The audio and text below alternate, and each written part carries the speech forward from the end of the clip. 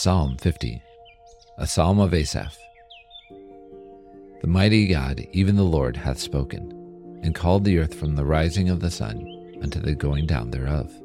Out of Zion the perfection of beauty God hath shined.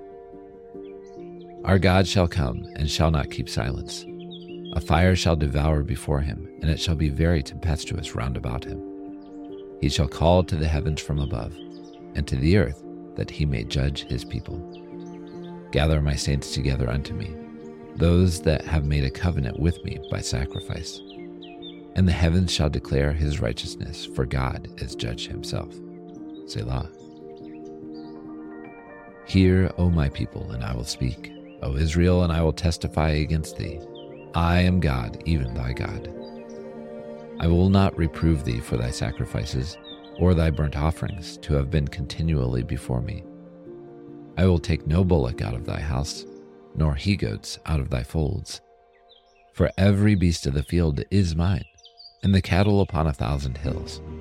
I know all the fowls of the mountains, and the wild beasts of the field are mine. If I were hungry, I would not tell thee, for the world is mine, and the fullness thereof.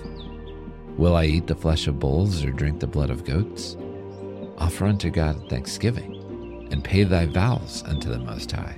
And call upon me in the day of trouble. I will deliver thee, and thou shalt glorify me. But unto the wicked God saith, What hast thou to do to declare my statutes? Or that thou shouldst take my covenant in thy mouth, seeing thou hatest instruction, and cast my words behind thee.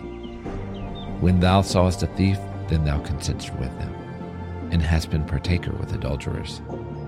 Thou givest thy mouth to evil, and thy tongue frameth deceit. Thou sittest and speakest against thy brother.